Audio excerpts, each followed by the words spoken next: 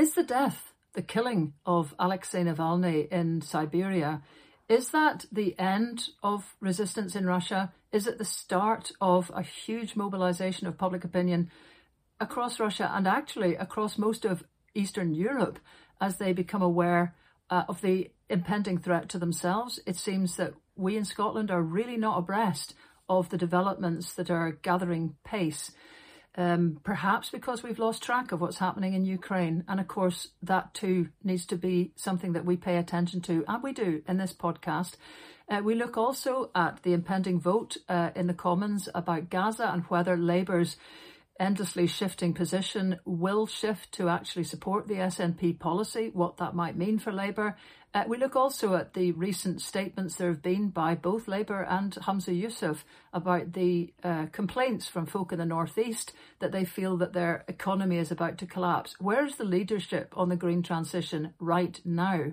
Those are the headlines. Now for the podcast.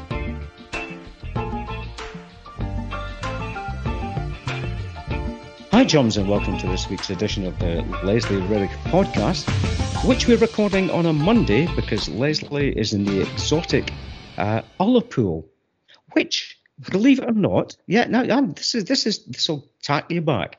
Well, tack me back, because I used to play a game at my granny's called the Great Game of Britain, which was a game that you played around the railway lines of Great Britain. And Ullapool was a significant one, you know, in the game for me, because I always thought this Ullapool, that sounds really fantastic. But there's no railway here, though. No, there was in the 1950s. Really? Yes, I believe so, because it was a train station there.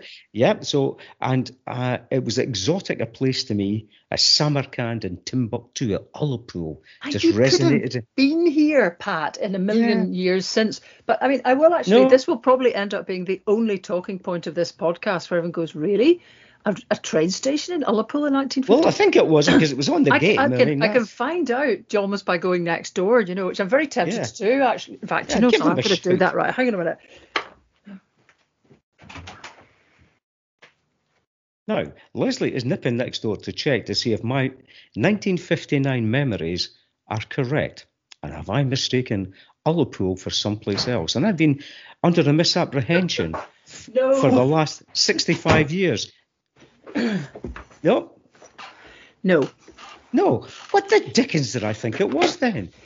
Because I was sure Ullapool was there. So there you go. This will now be the talking point. I mean, one of the reasons that there's a very good road across actually is because the ferry to Lewis goes from Ullapool. So, you know, that the road across to Ullapool was sort of improved because there was no other way to get to the ferry terminal. Right. So anyway, never mind. Oh dear, shattered. I'm shattered. I can't cope with it. But still, Ullapool has got this sort of slightly exotic quality simply because it is kind of like almost like a proper wee town. In fact, it was one of those kind of trying to get the right word, built towns, you know, like Pulteney Town actually up in Wick. So it's quite got a little sort of linear setup. It's got, you know, very well functioning. It has a Cayley place that my pal Jane Urquhart ran for many years now. Her bairns run it, which was one of the first hotels here to stay open all year round, which kind of made it quite a place. And then, of course, it had the Klondikers in the Loch Broom, which boosted the population. I mean, it practically doubled and trebled in the winter months with all sorts of truly exotic sort of, well, this might lead us in, Russian boats sitting in the loch here, and actually perfectly amicable stuff. I mean, hilarious stories really of people sort of trading fish and chips for sort of 4 bottles of Russian vodka.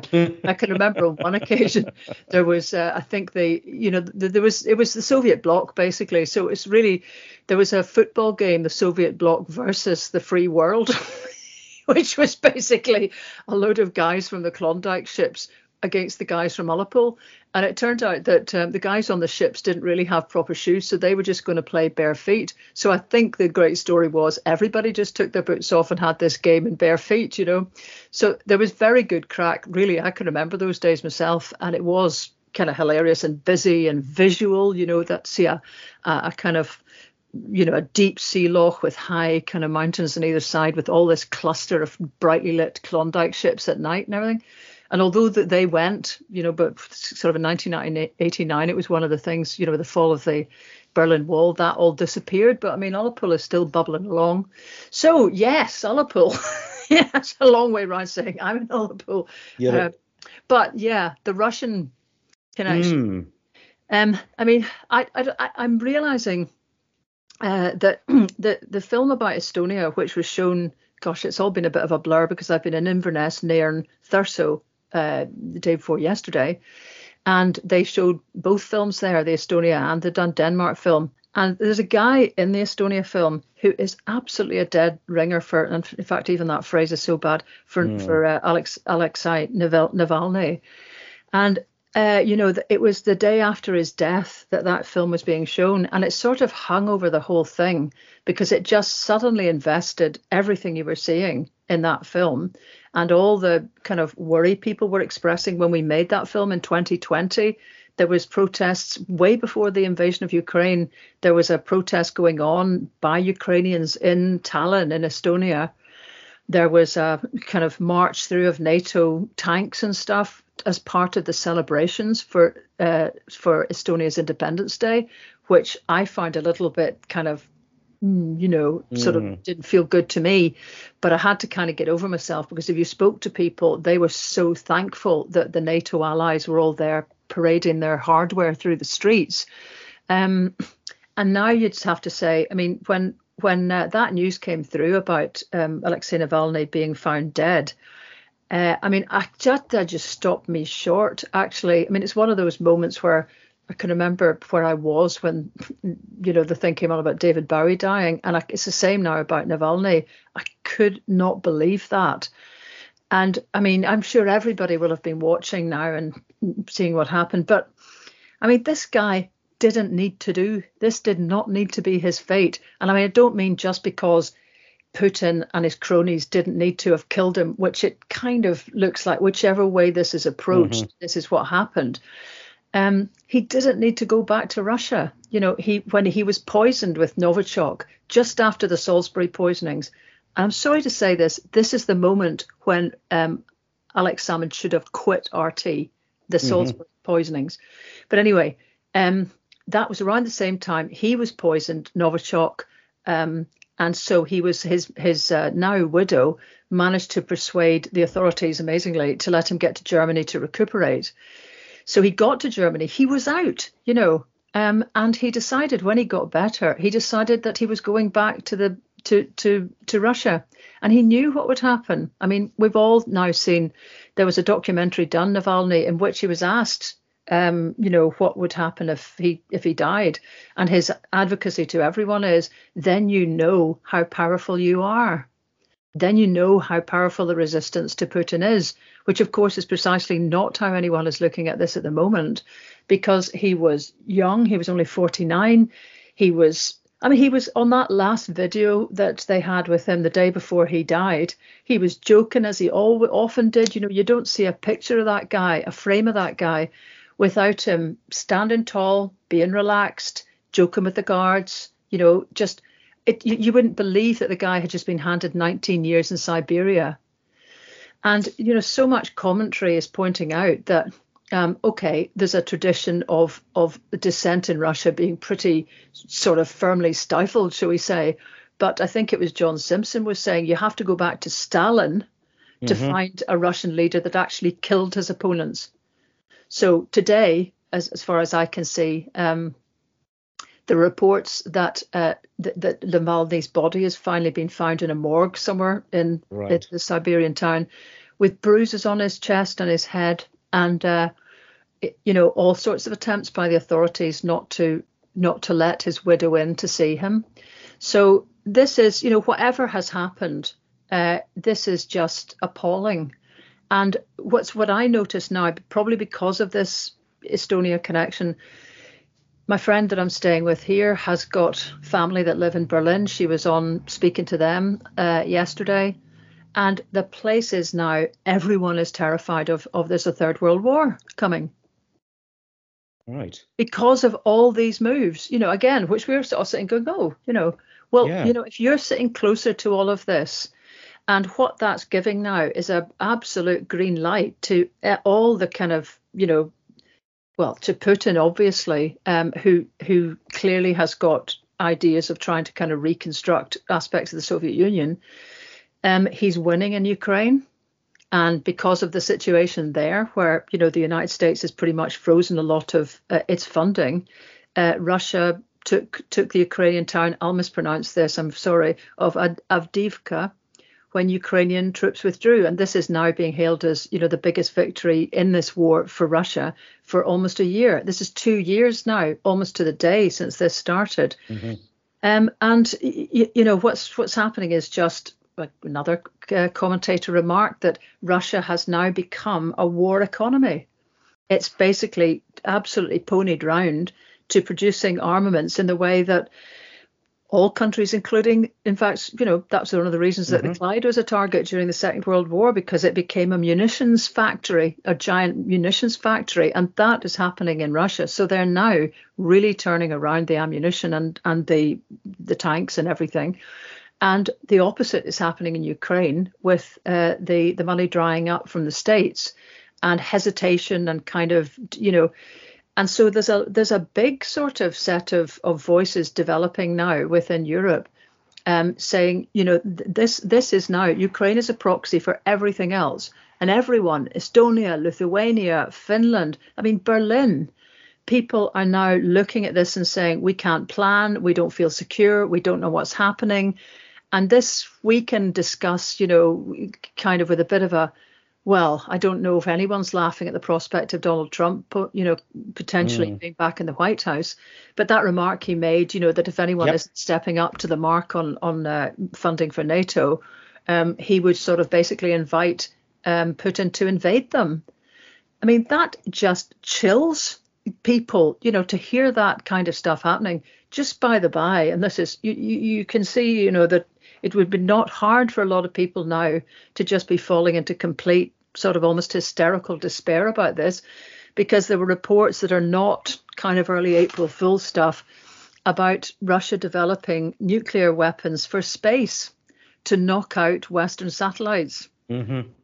When you look at the details of this, you just close that story down straight away, because the prospects of having a nuclear explosion in space is, well, it kind of defies every treaty there's ever been. But hey, how does Putin look like he's worried about that? And there's reports now of, even in Westminster is now developing thoughts of having a sort of agency that would look at essentially hardware from subsea cabling, which again, in the Baltic, the Russians have been accused of sabotaging a lot of the pipelines there. So from the pipelines to space, this is all the new aspects of security that come in. If you're looking at hostility on the scale that people fear is being generated by the removal of the last really powerful opponent to Putin. So it's kind of, if you read through a lot of this stuff, it is, and there's no pulling the punches. So many people and commentators are saying, the West just didn't want to believe that this was possible to happen, turned a blind eye, had alternative explanations when all the markers were there. The countries in the front line have armed up. And the problem for the left as well is that none of us are keen on the idea of arms. Yeah. So, it's a perfect storm. And then throw in the situation in Israel, Gaza, having pulled everybody's attention, away. Absolutely. And it's grim. It is grim. There's no two ways about it. And there's, when we spoke about it before, I must admit that I'm one of those people that it just fell into the background, Ukraine, with me, with the focus on Gaza and what was going on in Putin's Russia. It all drifted into a background of just that, it existing there and it being that way, and that was that kind of stasis. And it is getting to grips with the fact that this incredible destabilizing force that has grown, and what has the West done and what has our UK government done to counteract it. And the other thing that just sprang to mind there, and this may move us on or not, is the fact that George Galloway, who is in a prime position now to win that Rochdale by-election, it would appear to me, is a Putin apologist. And that's the man, along with a significant number of people on the left who've been and a specific kind of person on the left who's been an apologist for Putin and turning around and saying, oh, look at the Nazis in the Ukraine and look at this and look at that. And what we're faced with is an imperial expansionism. Yes. And then actually that mention of the word Nazi, I mean, again, according to my pal, in Berlin at the moment, it's quite a maelstrom. I mean, it's a frisky, enormous city at the best of times, Berlin. But the alt-right is really organising. And so people they can't go out and protest about Palestine in case that begins to look like it's anti-Jewish, fueling the anti-Semitic stuff that's coming out of the alt-right in Berlin. So the thing is, there's just, this is a dangerous situation. And I think our lack of awareness of Europe, which began long before Brexit. You two are old enough to remember when you would get reports on the BBC or whatever, there would be correspondents in each country of Europe, and you would get reports if they had an election just for the crack, something that had happened, and it framed your thinking, because your thinking was framed by there's so and so from France. Oh, look, that's what they're doing, so you got an idea of what was going on. Then it all got kind of reduced down to having one EU correspondent. Certainly when I was on the Scotsman, it got reduced down to just one person. And that was kind of hopeless because, hey, there's a continent this guy's trying to cover. Then, because that looked sort of almost impossible, people just began to lose their correspondence completely. And then, mysteriously, we end up with a blooming Brexit nonsense. So we are unaware, really, of the kind of change of feeling and change of mood. And the important political changes that are happening with Germany's changing position as well. And that's all sort of going on quietly. And we are being infantilized, actually, in Scotland, because if we're becoming an independent country, we will be an international player. Now, happily, in the sense that Humza Yousaf has a keen kind of a good kind of position from the beginning on the situation and strong position on Gaza, we've got at least that kind of, people are at least aware of that. And there's been discussion around that, which does show you what a leader of a party and a first minister can do, because I think the Scots are, have got a fair awareness of what's going on. But that's only one part of we are in a continent of Europe. And if we're going to be rejoining the European Union or whatever, we're never going to not be in Europe. We are Europeans, whatever sort of, trade body we join, if you like. And we need to keep abreast of what the vibe is, because these are our neighbours and it affects us all in the end. Yeah, and it is SNP policy after that incredible debate that took place at the SNP annual conference a number of years back to be a member of NATO.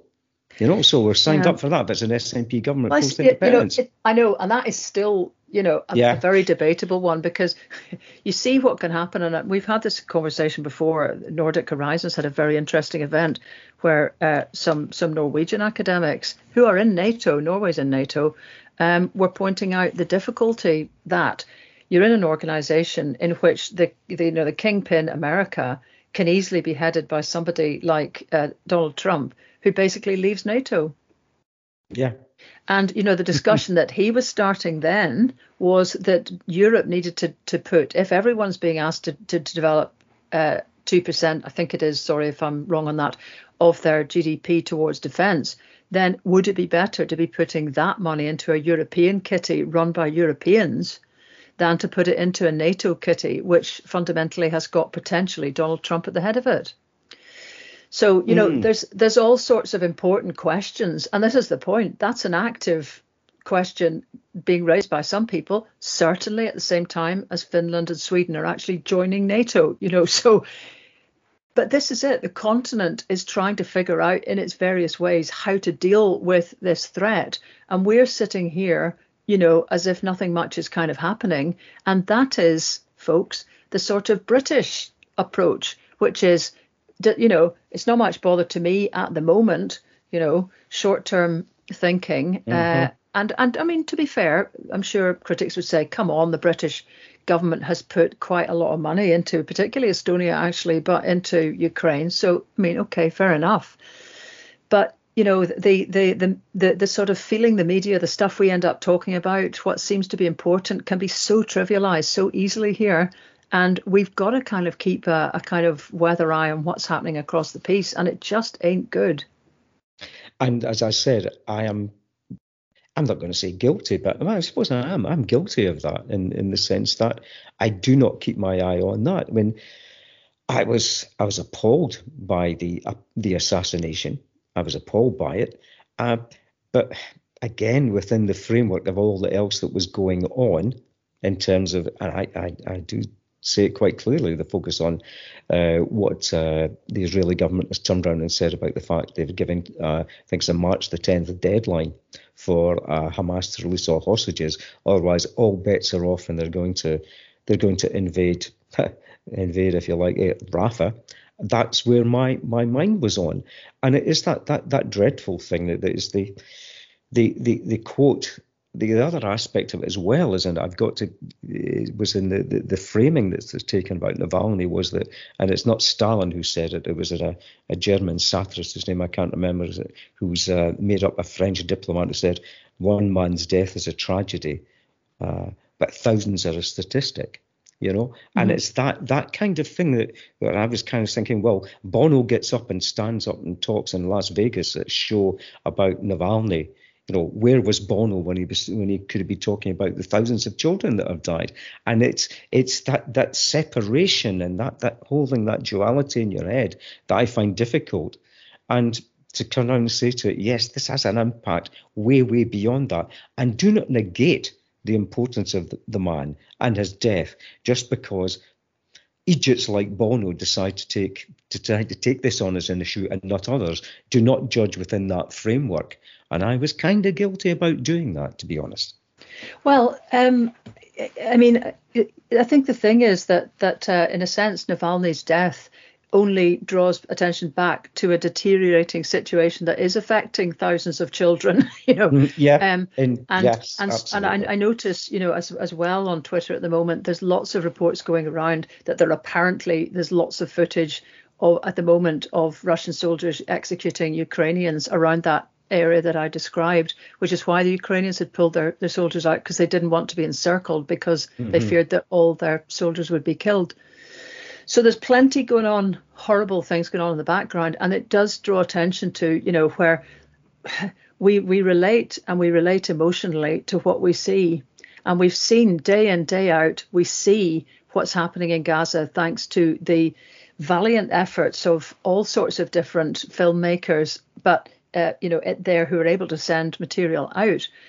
And at the same time, we're just not seeing Ukraine, or if we are, we're seeing what looks and then the horrible thing is, by comparison, Gaza is just a flattened wasteland with people cowering on beaches and stuff. It's just apocalyptically awful.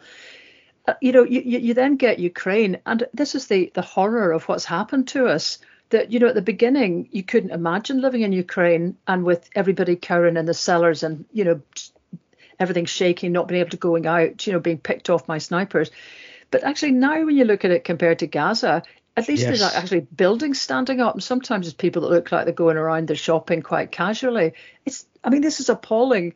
But back in those zones where there are no reporters at the moment, who knows what's happening? And I also noticed, I didn't look properly because I stupidly didn't bring my charger for the laptop. So we're conducting this podcast on the last wee tiny thread of black in the battery. So I've been kind of looking at everything on my iPhone, where I've had signal. But I think I saw a thing with David Pratt saying that's me packing again. And it looks like, I'd imagine that's him heading east. Yeah. So I would imagine too that probably quite a lot of the broadcasters will have to be rethinking where they've got people. And then the other thing to say is, this is, it sounds like a terrible thing to say, and it's not an excuse, but it's just a fact that this all, foreign coverage is very expensive. And at the moment there is, we've got used to half a programme, I have at least on Channel 4, being from Gaza. So there's a huge expenditure going on for all the broadcasters at the moment. And it's an appalling thought that our awareness of what's really happening in the world is completely dictated by the sort of budgets on broadcast companies. Mm-hmm. But anyway, I suspect a lot of this will change, you know, in the wake of this. And it is just that he's symbolic.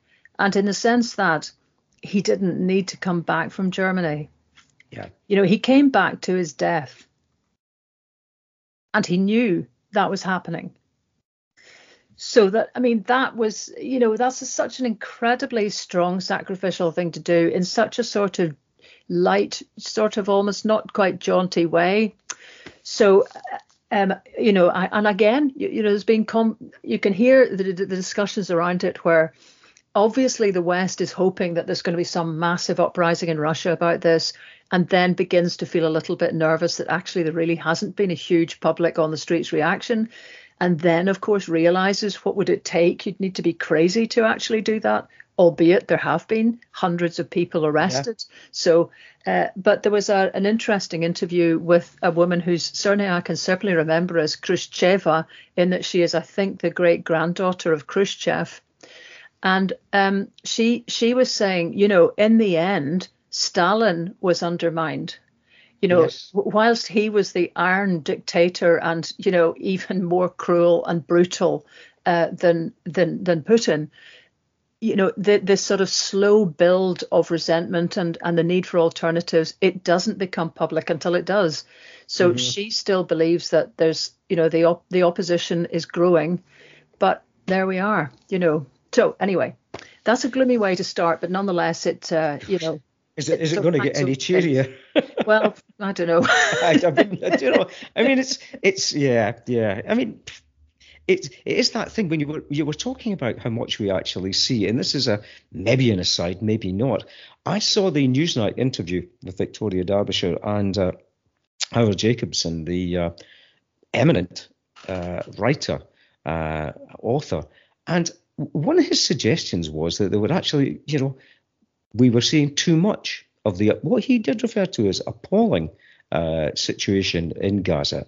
But because we were seeing so much of it and it was being repeated, it was actually taking sides, you know. But we're taking sides because we were seeing so much of it. What he also turned around and said was the fact that he was frightened to walk down the street now because if he heard laughter of young people and if there were students, that he was worried that he was going to be attacked.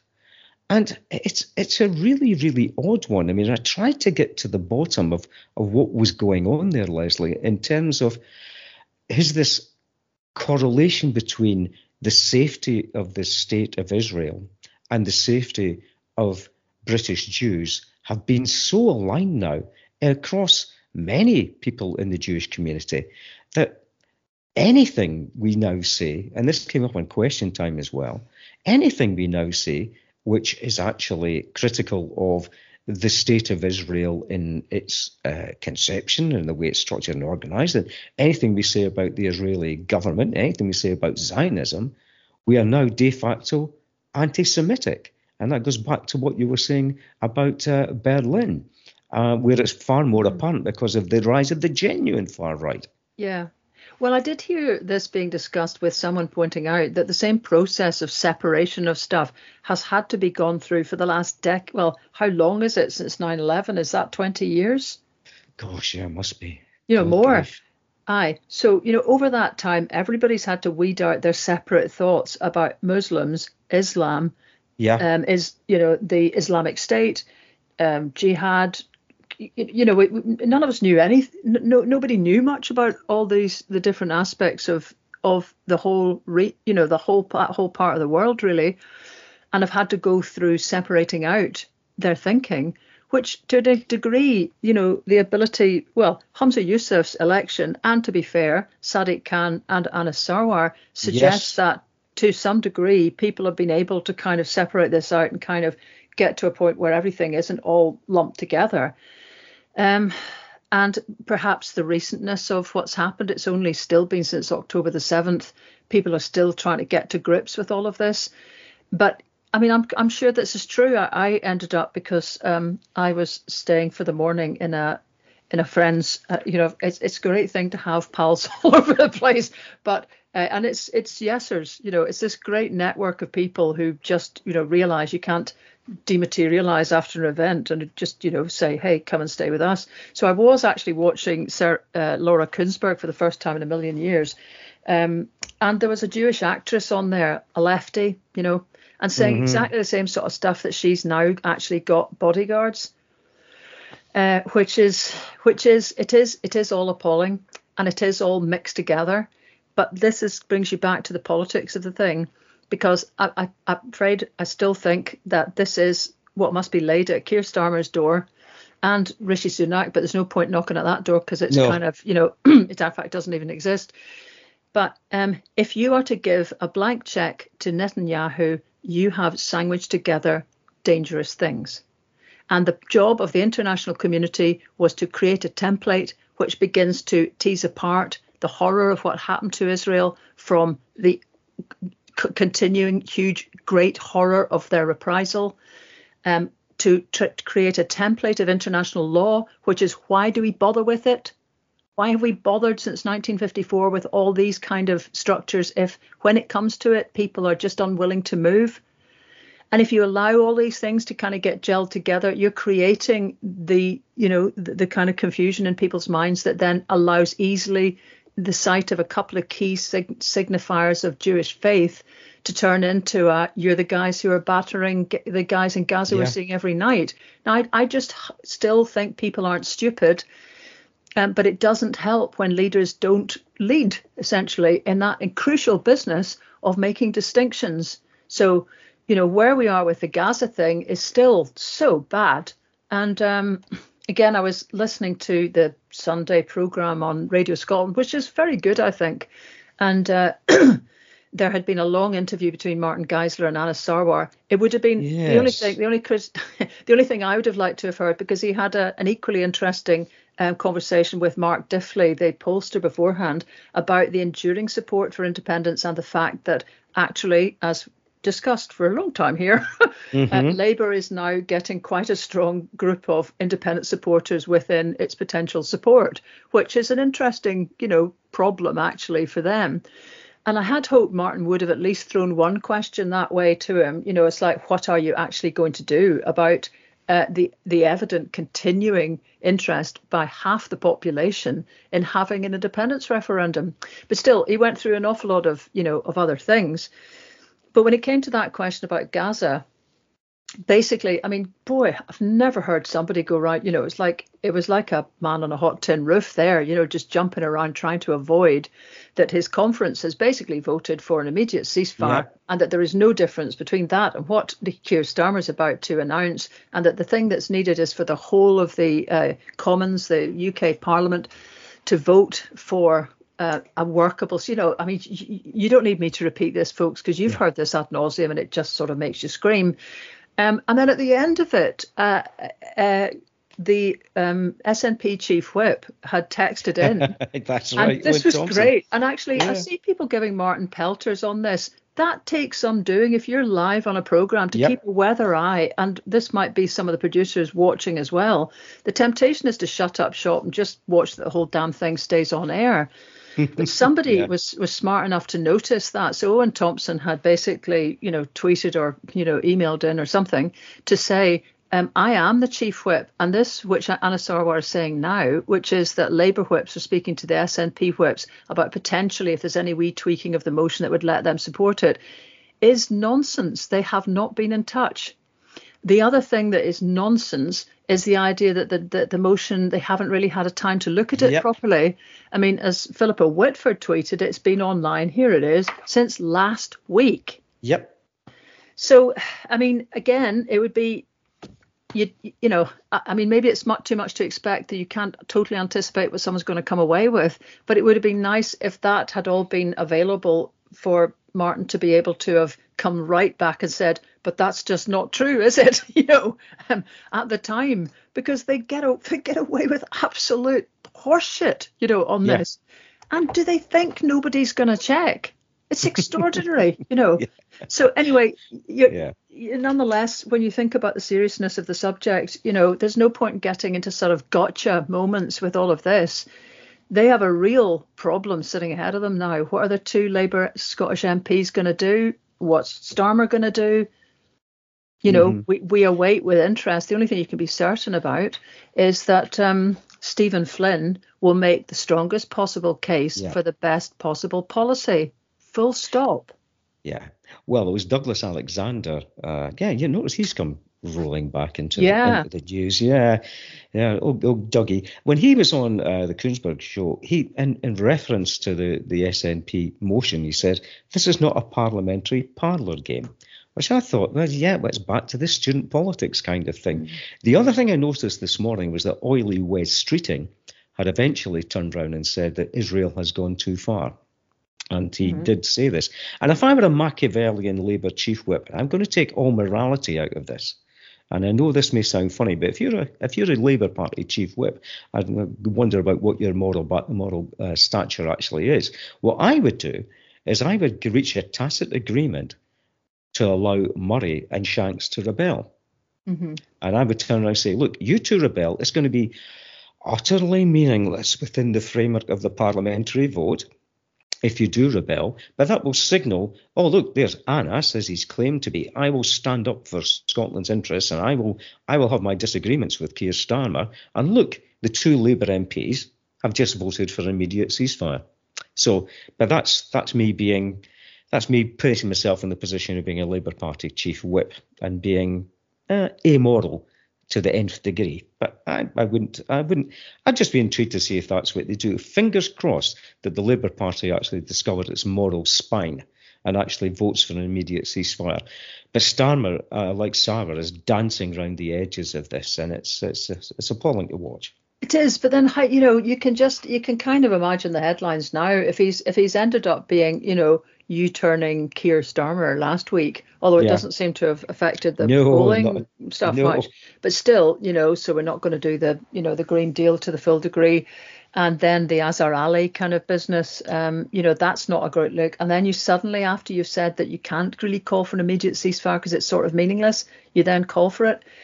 I mean, this is where you could imagine that, if they were actually doing grown-up stuff, they might want to find just a form of words that lets them continue this blethers, basically, to kind of give a little modesty skirt to Keir Starmer, who currently has none.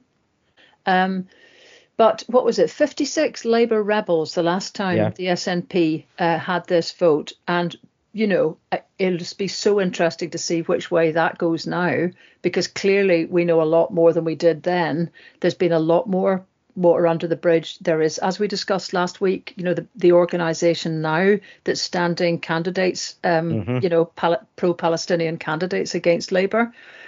It's been an appalling misjudgment. But now, once you've gone this far and you've talked as much crap fundamentally as Keir Starmer has done on, these tiny semantic differences, you're going to have to find something that still lets you say, well, there was a bit of movement.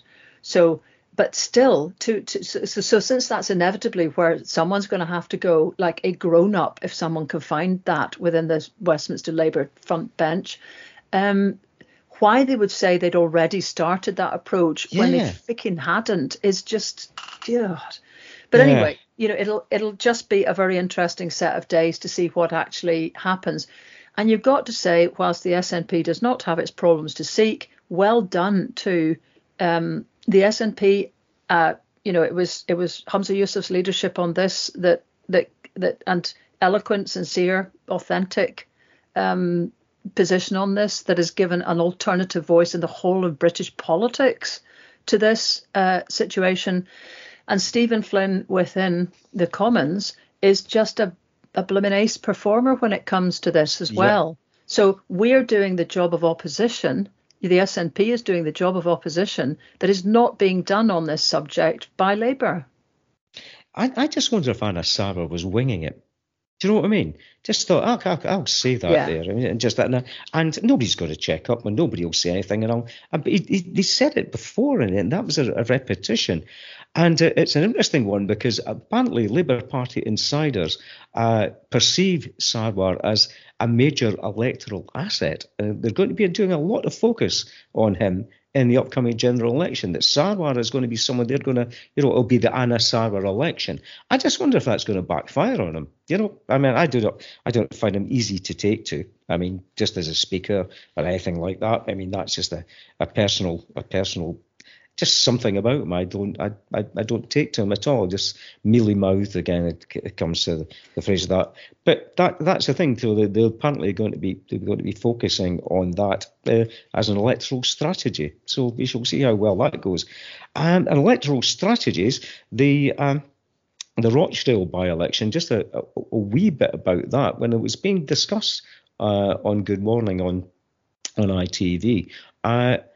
Ed Balls, again, he almost said the unsayable. Graham Jones and Azhar Ali attending a meeting where Graham Jones, a prospective parliamentary candidate, turned around and said, F Israel, said that Jones fundamentally couldn't be anti-Semitic because he was on the Starmer wing of the Labour Party and not a Corbynite.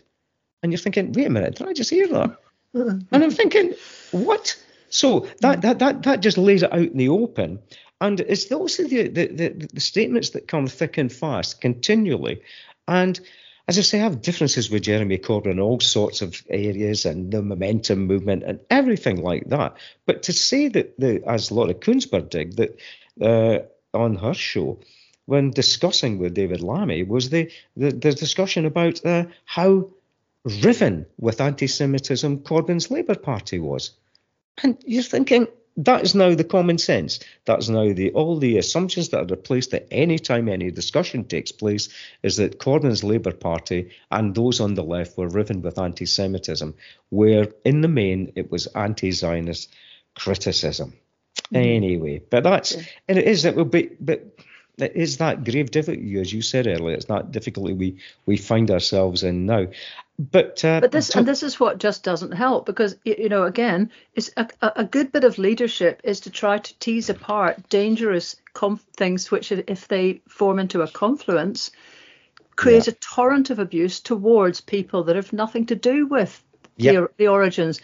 And this is what's beginning, which is happening in Labour, is that you cannot say anything now within Starmer's Labour, which is, that's what's revealing about those remarks, is a presumption now that such is the kind of command economy, the almost AI-generated cloneness of everything that comes out of Labour, that you could not have anyone uttering words that's within the camp, because they have just decided that you can't even go there. There's nobody can get in to say anything intelligent because it's just a no can do. But then, of course, you get, you turn the corner and suddenly discover these candidates that before, that kind of clampdown had happened. Unfortunately, social media holds people's views for somewhat longer than, the Labour Party's internal control systems. So it's got to be better to let some air into the room and to let there be, a sort of proper discussion of what the future might be. And whilst Labour's going on about it's not enough to just stop stuff emotionally and then the problems just limp on. Crying in a bucket, do you think that trying to get even a ceasefire would not involve the sort of discussion that begins to inch you forward? I remember in the Northern Ireland situation, there was just a thing of, first of all, having to stop the violence. And of course, that accompanied people trying to piece together what the future solutions would be and doing deals. And so many of the things that are in the framework of what now allows Northern Ireland to have a better situation by far than Scotland with its constitutional future. It all comes together, but the first imperative and the thing that you can get people to agree to is the violence has got to stop. So why is it good enough for Northern Ireland and then not good enough as an approach to take to Gaza? Anyway, we'll go round in circles in this because we don't disagree with each other. Anyway, I'll certainly be watching the box on Wednesday to see what happens. To see what is said and then what happens in the vote. But again, talking about difficulties, we've had Rishi Sunak with these two by-election massive losses in Kingswood and where was the other one? I can't remember where the other one was. I want to say something. Oh dear, this is bad. Wellingborough. Yes, you're so good on the details, yes, Madeira, that I didn't bother. I let myself down there. Kingswood and Wellingborough. And he described them, let's just go through his statement. He described this mid-term elections are always difficult. Wait a minute. Mid-term, the elections, this is end of term, if you like, Rishi, are always difficult for incumbent governments, and the circumstances of these elections were, of course, particularly challenging. Well, you do have Peter Bone being booted out after being suspended for exposing himself to a staffer, and the Tory candidate then turns out to be Bone's girlfriend. That's not easy. And Chris Skidmore resigning over the Tory retreat on green policies, which was a matter of principle, though. He then turned around and claimed that it was very low turnout, which shows not a huge amount of enthusiasm for Labour. I'm going to leave a beat in there.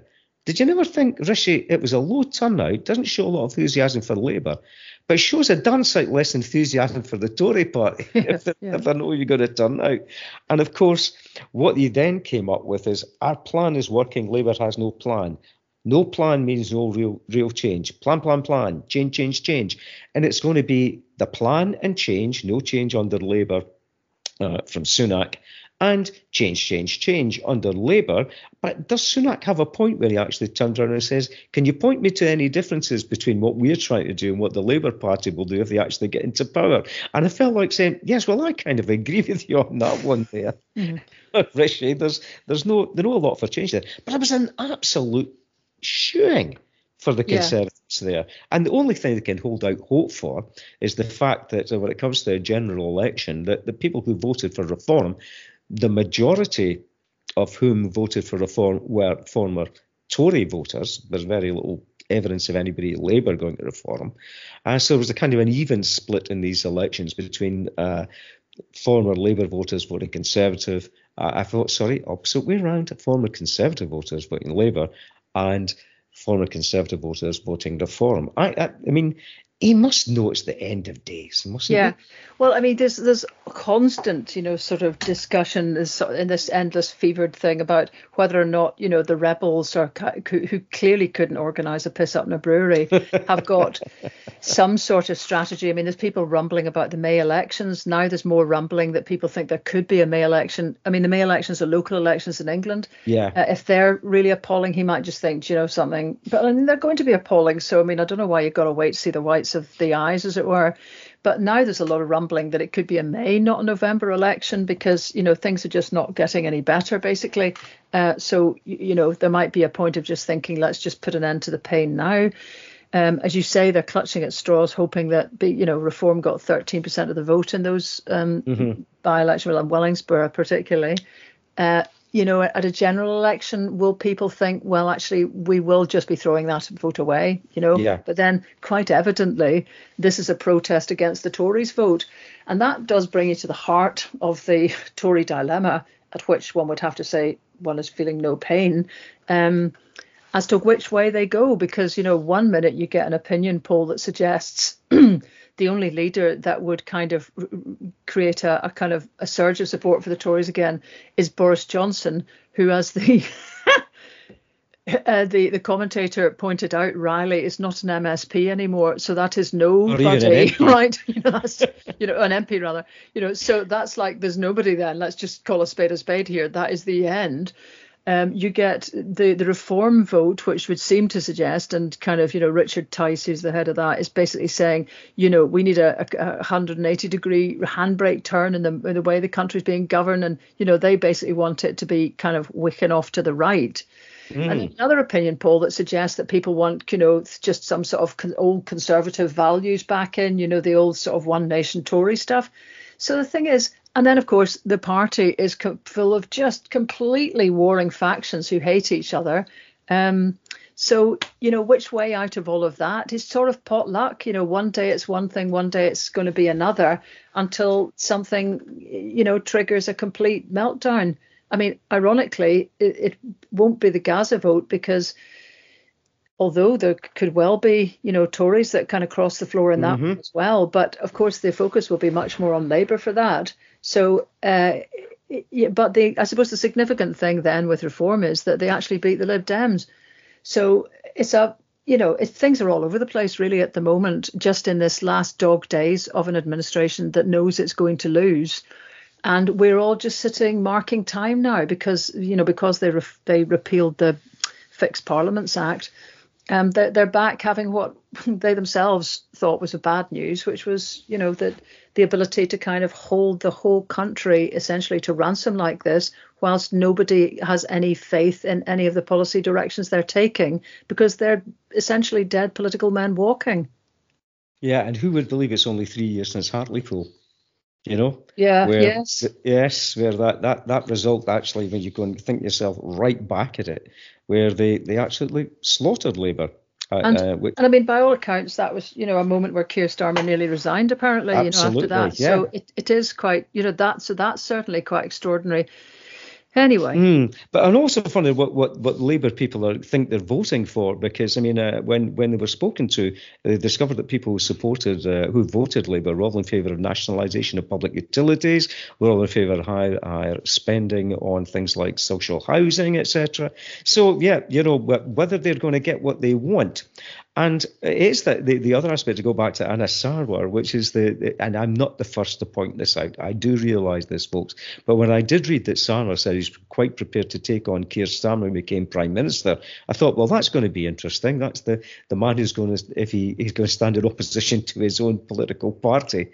I thought, there you go. So he's quite willing to admit that Starmer might not be doing things which were in Scotland's interests. But I note this morning there's been a big report by Shelter in the state of social housing, and focused particularly in Scotland, the elements I heard, and it is true that, I mean, there is a significant crisis, massive crisis in social housing. But what I did is I'd done some digging, as you know, Leslie, and they were talking about one of the focuses has been the right to buy, but of course, right to buy does not exist in Scotland, and that was one of the major steps that an SNP government stopped, was the ability to people to buy the council houses. And we discovered that 40% of ex-council houses sold under right to buy are now, guess what, owned by private landlords, and they're paying more than twice the rent levels that they would have been paying on local authorities. The amount of housing benefit paid to private landlords is now more than £9 billion a year, and private tenants are now paying on average a third of their earnings to a landlord. Now, 14,000 council houses sold off over the years. Right to buy has this is Scotland now. Well, yeah, and right to buy has led to some 3 million homes being lost in total from the social housing stock. That's in the UK. Yeah. And what I did is I had a quick look at the amount of social housing built in Scotland. So there were 3,775 houses built, social houses built in 2021. Now that was down from the previous year, almost half from the previous year because of COVID. At the same time period, there were only just over 3,000 social houses built in England. And in the previous year, there were precisely the same number of social houses built in England as in Scotland, 6,620. Now, if you were doing on even a per capita basis, there ought to have been over 60,000 homes built in England at that point, social houses.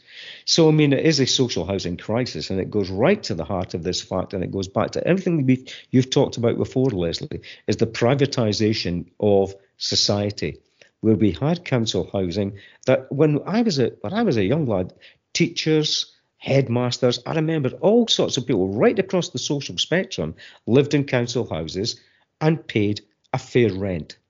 And these houses now have been taken out of stock, not replaced. The rents have gone up. So what you've got is the transfer of that public monies that were spent and money that would come into the public purse has now been directly transferred to the private sector for profit. Yeah. And actually, if you watch, I watch ITN News at 10 a lot now because I can't watch the BBC. And they've had a campaign, I wanted to say Daniel Hewitt, but I may have got my Hewitts mixed up, young reporter who has absolutely got the bit between his teeth on this and has been doing, and the other thing that's admirable, I think, about News at 10 is that even on days when there's, relatively big things happening, and there endlessly is in domestic politics in the world, they'll actually put his investigation top of the news, Yeah. So they'll have a sort of, this is the kind of piteous situation people are stuck in. And they'll have another thing of just, it's. I can remember doing these things when I was a brownie reporter in the 1980s, where you'd go to places and there'd just be mold dripping off the back of and then all of that sort of just took a back seat, like we kind of assumed it got sorted. And you'd have to say again, I've spoken to enough people who said that, I mean, we're not in a great position because our homes are still, and it's are crap basically compared to Denmark. And going around with that film, there's Danes in every audience, and the one thing that they'll all say is, "I've been cold since I came here," And it's just the striking difference in the levels of insulation and warmth in houses is just extraordinary. And a thing that I'm also picking up as we're going around is how much, now that there is a requirement of local authorities and to look at where district heating would be installed, and we've looked at this before, it is going to happen. But the question is, what companies will actually get the work? I was in Thurso, near a mum's town of Wick. Wick has a district heating system. I was reading a wee piece in the local paper, which was a bit of a puff piece really about how that's working. And it's a company from the Midlands of England that's basically running that system. Now, let's not be picky, because, okay, it's fine, sometimes this happens. But for crying in a bucket, I spoke to somebody who used to be a lecturer and was told essentially not to start, this was decades ago, and was told at the Northern College in Thurso, don't try bringing in talk about, your fancy wind turbine technology here. Our job is to train apprentices for Dounreay. And so the presence of Dounreay and the kind of huge muscle that it still sort of represents in thinking has been a real blockage to getting a shift. And if you see the Denmark film, so much of that is about the colleges constantly looking at what the technology they need to be teaching is every 6 months, so that they are teaching the kids the big subsea cabling contracts that need to happen, which would in some places allow electric cabling that's overhead to be undergrounded. It's also creating the district heating stuff. They have then got the wherewithal to be able to make other utilities knuckle down and put stuff down in trenches at the same time, because they've got local authorities that yada. But here we are. A pal in Shetland is also drawing attention to the incredible resource we've got. And if we don't understand what we've got, and we're like the blooming Wild West now with this, because we have virgin territory on the renewables resource front. And it is indeed state companies that are rolling in, but they're state companies from the Nordics and from, Northern Europe who are all going, you dancer. There's just money aplenty to be made from coming in and supplying the knowledge, which is fair enough, to be able to run district heating systems and to run all sorts of different renewable systems. But if we're doing this fair transition thing, we need to get our guys doing this. And this is so relevant because there was a letter signed by hundreds of businesses in the northeast of Scotland. Now, I cannot mind whether it was to Keir Starmer actually or to Humza Yousaf, but I think it was to Labour. It's on the front page of The Sun today, apparently, bye-bye jobs in the northeast, because they're saying that the windfall tax that Labour's talking about would basically knacker everything in the northeast. Humza's up today, in fact, as we speak, doing a speech there, which from the little fragments I've seen just seems to be, we'd make a better fist of energy in Scotland. Excuse your vote, and also saying that Starmer's motivation is to kind of put a windfall tax to help pay for the astronomical amounts of money that need to be found to produce nuclear power south of the border as a sort of mainstay of the green economy. So, I mean, you've got an argument there, because Scotland's profile, and one introduced by Alex Salmond, was that we don't need nuclear in our mix once these current plants have gone. And I'll grant you their lifetimes have been extended. But if we had control over energy and could properly subsidise and frame up a lot of the other tidal renewables, we would begin to build the base load that we need to balance our intermittent wind. We could do that. We can do that. So that's a fair point to make, although, the Scottish government did make a hips of underselling the Scottish wind contracts, the offshore wind contracts, and could be imposing greater requirements on all ventures to use a proportion of local labour, which is common across the world and is not imposed here. So there's all sorts of it seems to me, tricks being missed. And if I was in the Northeast and listening to this, I guess you could just have a knee jerk, listen, we know you guys are even more opposed to oil and gas than, the Labour, because like you guys were out of the blocks on this earlier and sound like you mean it. And you've got to get to a stage where oil and gas is a declining asset, and the people who move, but this is the point, in the most concerted, smart, and with massive investment, targeted investment way, will carry that workforce over. But at the moment, Labour's not convincing because it's just dumped its plans. And the SNP, for a lot of people, will not be convincing because we're not independent and we haven't got control over energy. So it's a sehr fecht. And I guess all that people in the Northeast can do is just say, what it needs to happen within the Scottish government is to have at least one absolutely foolproof plan or project, rather, not plan, do it, where there is a transfer of skills to do something that, like that district heating, and create a Scottish district heating set of expertise, training in colleges. And now people might give me pelters and say, didn't you know we're already doing this? But this needs to be showcased, that this is what we're doing and this is the big project. And at the moment, it just isn't. And people who are in the know, who are in these industries, energy industries around the north of Scotland, are totally alert to how much they feel they're just being left to sink and swim on their own. Yes, because I do know that Fife College are the Centre for Renewables, which, again, because I've lost contact with the college, but it was established about at least 10 years ago. But again, that was based upon the fact of responding to what was going on down in Methil area, etc., with that change that was taking place within the framework. But again, I do know that the FE colleges, my criticism of the way it runs as a business model is pile the students high, sell it cheap, and get bums on seats and running on a business model. And sometimes within that framework, often within that framework, from my perspective, it doesn't actually respond in a way it ought to the needs of the community and the needs of the economy in a correct way, because it's based within that business model of it has to make money. Now, that is an entirely separate argument that we can.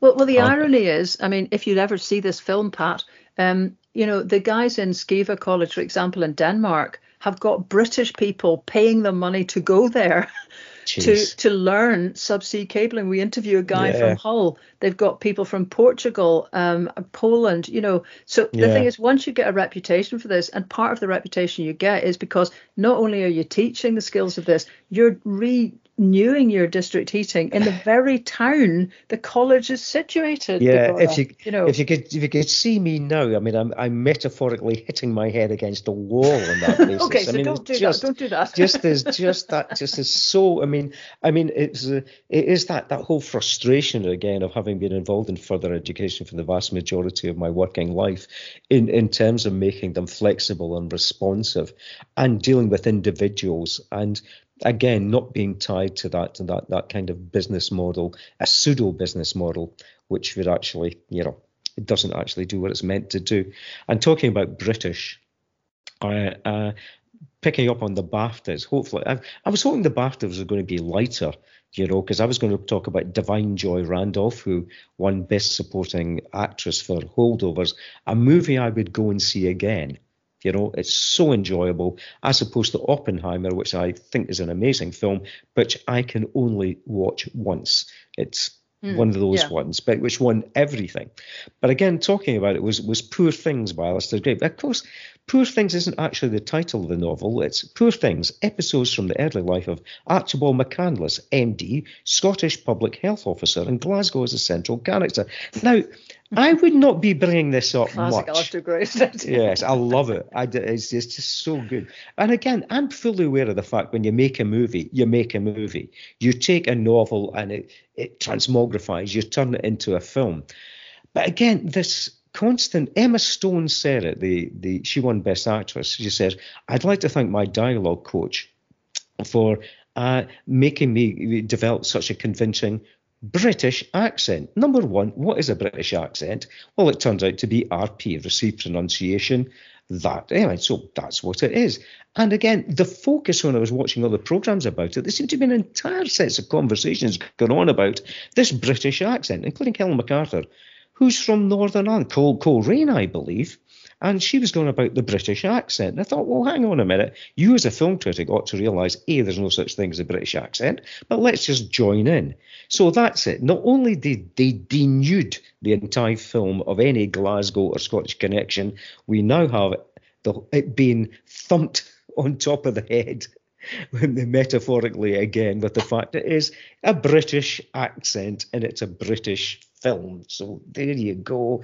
And I'm probably petty and mean about it, but it is incredibly frustrating when such an amazing novel, which is rooted in Glasgow, is no longer, put that to one side. And it didn't win. I think it's totally valid. But this is also just drinking in the American perspective, because obviously from an American perspective, we're all speaking British, in some generalized way. Because to be fair, if you haven't got much of an awareness of American accent, you just hear an American accent. And that probably is just as annoying on the other side of the channel. Yeah. And more so, given that their country is, humongously larger than we are, that we just sort of slightly detect maybe Texas is a bit different from kind of New England or something, but we're not pinning it down with great accuracy. So that the problem in it is for a British audience who do know accents very well, and having had so many big hits lately that have been quite dependent on specific location, whether that's the sort of stuff that's come out of Yorkshire, and I've suddenly forgotten all the names of these tremendous things that Sarah Lancashire was in, and kind of then, of course, Peaky Blinders, although there was a big argument about how well that represented Birmingham accents. But still, the point is it's there, and people have an argument about it. As soon as they hear a dud accent, everyone's really Belfast, that was the big discussions that was the about. Other bad one. Yes, absolutely. But to me, the bigger problem is anybody who's a British commentator analysing stuff for a British audience using an American perspective. It just doesn't make sense, really. And I'm actually now listening on the audio thing, which of course I've now got sort of right into, is Rose Nicholson by Andrew Gregg, which is set in, it's just an incredible thing to be going back in time even further. This is 1574, wow. St. Andrews this is set in. And it's like, it's amazing, because whilst TV and everything is just becoming, with, some notable exceptions, actually, let's be fair, sort of more and more homogenized, so you can't really expect to hear much Scots. You can pick your way through, literature has been using proper Scots and some tremendous Scots writers, but the advent of the audiobook means that you essentially have an endless series of plays, essentially, if that's the way you want to look at it, long characterizations with real attention to detail from the period, and, the turns of phrase and the accents. Having been back in Caithness, where my mother came from, I found myself lapsing very quickly into, the way she would talk about a wee touch of something would be a dechty. So I was out with my redoubtable 95-year-old Aunt Kathleen and asking her if she just wanted a dechty of that. And she just looked at me, and I thought, God, that took one day, to kind of lapse back in. And the beauty of it was, we were sitting in the Norseman Hotel, which has got the best blooming carvery in Scotland, in Wick on the banks of the river there. Folk were coming up to say hello to her, and they were sort of having a quick glance at me, and Kathleen was saying, "Oh, this is Leslie. She's Helen's girl." And I can't tell you the delight finally to just be known as Helen's girl. Because the rest of the country, you're very much from where you're from, Pat, but I've been at blooming wandering all over the place, and obviously my accent reflects that. But for just that 2 days really there, everybody was looking at me, trying to relate me to Kathleen, and then remembering my mother. And it was such a, God, if this is what people have the rest of the time, it's an argument for just never moving at all. So I fairly enjoyed myself. I really, really enjoyed myself. It's like swimming or just stretching out into this accent that I'd heard all my life from Mum. And just wallowing in it everywhere you went, a shop, anywhere you went. Here it came at you again, and it was just lovely. So, yes, I've had a lovely time knocking about, and thank you to everyone. Really a big thanks to everyone who came to all the events. there was a strange amount of no shows at the Eden Court Theatre, despite the fact people had actually paid for seats, which seemed a bit puzzling. Nairn was unbefreaking-leavable because they had 196 people. I noticed some sour remarks online when I put the picture up from somebody who has sort of said, oh, yeah, not quite the glory days when you had 100,000 on the streets. And I would just like to say to you, first of all, there's a thing, thank you for acknowledging belatedly that we did indeed have those number on the streets, because it's taken you a while. And the other thing is, there is the thing called room capacity, and you can't get 100,000 people into a place that's got a capacity of 200. No can do, you know. So I still, in the sense that nobody kicks a dead kind of dog, there's a, you know, that I don't know quite what unionism's doing in terms of large public events. And this is, I hope, not just about independence. You know, there's lots of people who are at these events who are just not, you're just there to make their minds up. But anyway, thank you to everybody who's organised those events, particularly Ian Bruce, actually, in Nairn. What a blooming turnout that was. And it was a lovely, as my mother would have called, concert, in that it was kind of, somebody had done home baking. It was a real night out. Everyone had a tremendous crack after it. So, you know, these are great events. Thank you. God, I mean, it does sound, I mean, I never, ever underestimate the power of place, Lesley, of where you come from, where your family's from. It is just that, and you're right, it's such a given for somebody like myself who's, for a couple of dottings about, you know, in London and Edinburgh and Glasgow for career. I've lived in this area all my life, and my family and my friends, and I'm rooted in the area. And it is a thing. And to hear the accent and to hear people speaking in that way. And I'm going to finish on a story. You talked about St Andrews. That a colleague from the National Council for Training in Journalism said when she was coming up to do her visit with us, said she was really looking forward to coming to Kirkcaldy. And I said, that's lovely. She says, you know, I went to university in St Andrews, to which I replied, well, this will be your first time in Fife then. So... on that, I debated whether to say that or not, but I thought, I'm gonna finish on it. And on that slightly snidey note, we'll see you next week, chums.